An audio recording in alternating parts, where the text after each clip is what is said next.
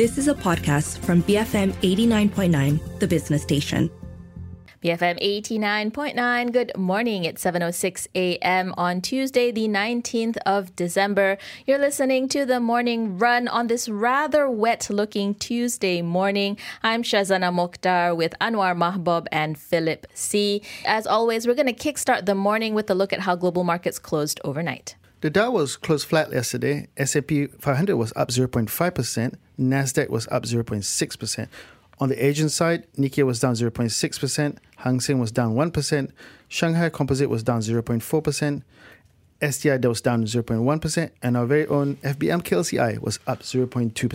Contrarian view. Us zigging when everyone zags, as we often do. But for some thoughts on where markets are heading, especially as we head towards the end of the year, we have on the line with us Joe Quinlan, Chief Market Strategist at the U.S. Trust Bank of America Private Wealth Management. Joe, good morning. Thanks as always for joining us. This is our last call with you before the end of the year, so we'll make it good.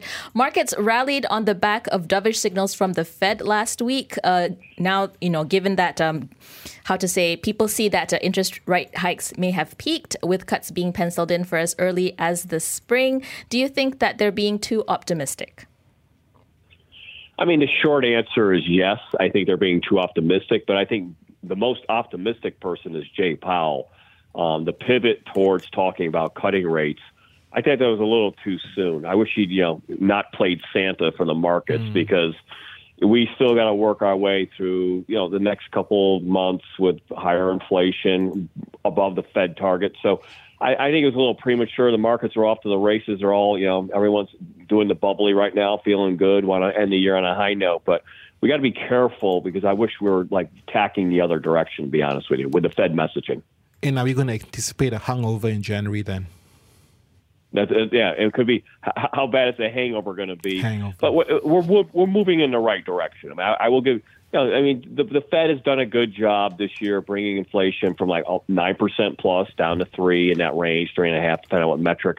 But we're not. It was almost like declaring victory, and we're not there yet. So that was a little worrisome to me.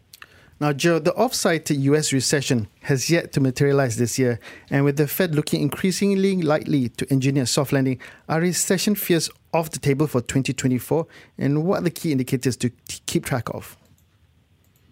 I mean, they're not off the table, but, here again, you look at the Atlanta Fed tracker coming in about 2.6% annualized growth in Q4. The economy's slowing. We don't have to have a recession. We have these rolling recessions in various industries. So, I'm not worried about a recession. Earnings have bottomed, but I don't want this exuberance. We're seeing more now. Money market funds are flipping into equity. So, we're going to have a big party, in January and February, then, have a hangover for the rest of the year, maybe. So you are not optimistic on the chances of, say, the S&P 500 going up to 5,000 points next year? Again, like you said, a lot of the bears of Wall Street have now turned bullish on equities. Is this going to be just a bubble? I don't think it's a bubble. I think the bears, have gone in hibernation. They should just, they're on the wrong side of the trade. So, 5,000 on the S&P 500. You can't guarantee anything, but I think we can breach that. Can we stay above that? Can we get to 5,200 after the election? So we'll see. We're going to grind higher, but we just don't want, it to happen all at once. It's amazing. A lot of Wall Street strategists now have to raise their targets from 12 months out because the market rally now has been so strong. So it's almost like they've got to kind of repencil in higher rates for 12 months out. Now, 2024 will be a pivotal year for U.S. politics, with the presidential elections due in November. Now, is it too early to tell whether markets would prefer a Biden or Trump presidency? It's too early to tell. It's too early to talk about it. I'll be honest. A lot of clients they want to talk about it, but they don't want to ruin a good meal or a glass of wine over it. But put it that way. It's not too early. The caucuses are coming. The platforms are being laid out there. What's it mean, Biden 2.0, Trump 2.0, if that's how it shakes out? And it looks, right now, that's the consensus. So it's not too early, but no one's moving money right now. We're not seeing any significant shifts related to the election just yet. That's like midsummer, definitely before Labor Day. And can I get your thoughts, right? I mean, for 2023, the two biggest wars, that took place, Russia-Ukraine and the Palestine-Israeli-Gaza conflict, right? How have they impacted markets, and how do you see that impacting markets next year?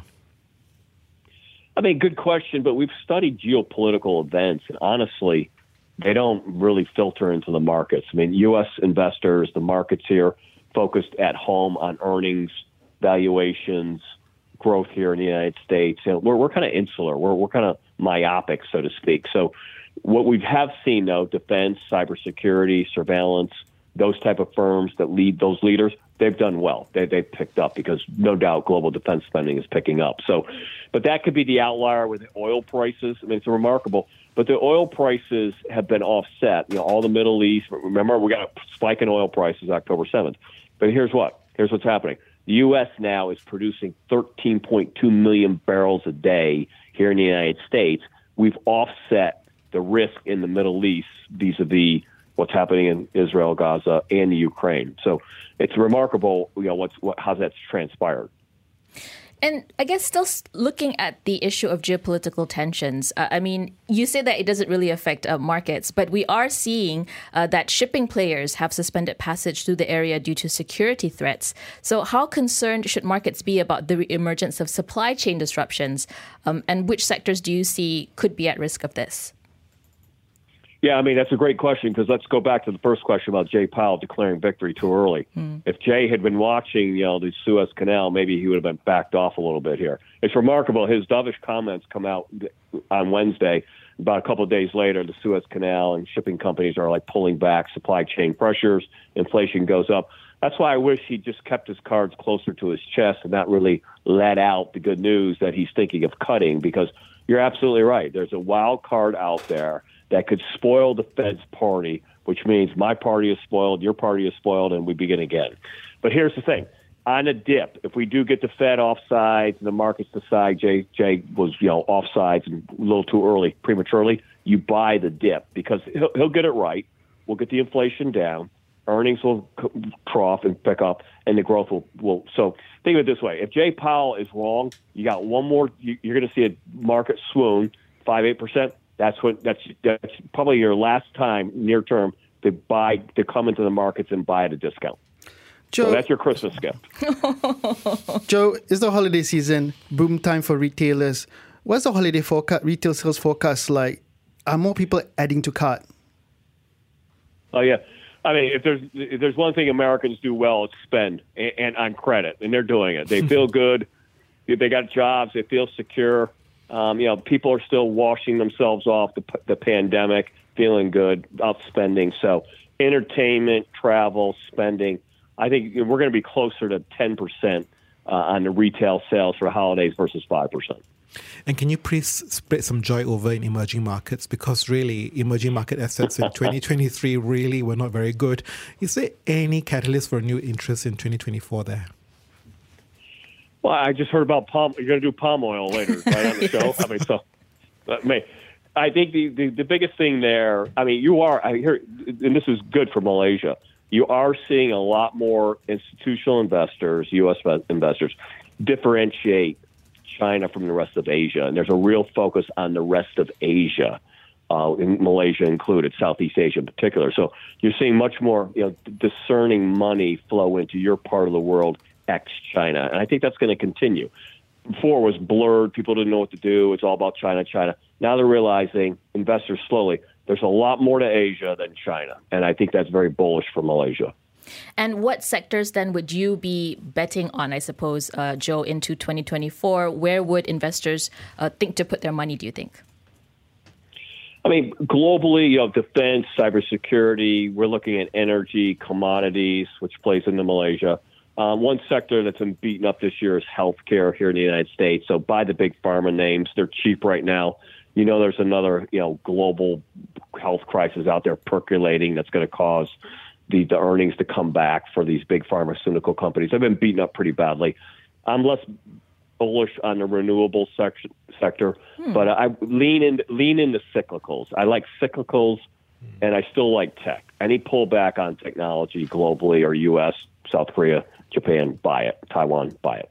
All right, Joe, thank you as always for the chat. Happy holidays to you, and we'll catch up in the new year. That was Joe Quinlan, Chief Market Strategist with the U.S. Trust Bank of America Private Wealth Management, giving us his take on some of the trends that he sees moving markets in the days and weeks ahead, as well as sectors to think about as we look into 2024. That's right. Cyclicals, tech, pharma. Not a big fan, I believe, of, what was it? He said? Renewable energies. He's a little bit more cautious on that. And he, of course, ended by saying Asia is not just China. That's true. And let's hope that people remember that in 2024. The emerging markets have been a little bit unloved this year, I feel.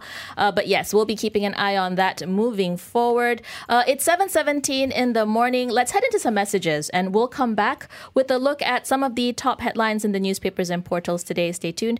BFM 89.9. You have been listening to a podcast from BFM 89.9, the business station. For more stories of the same kind, download the BFM app.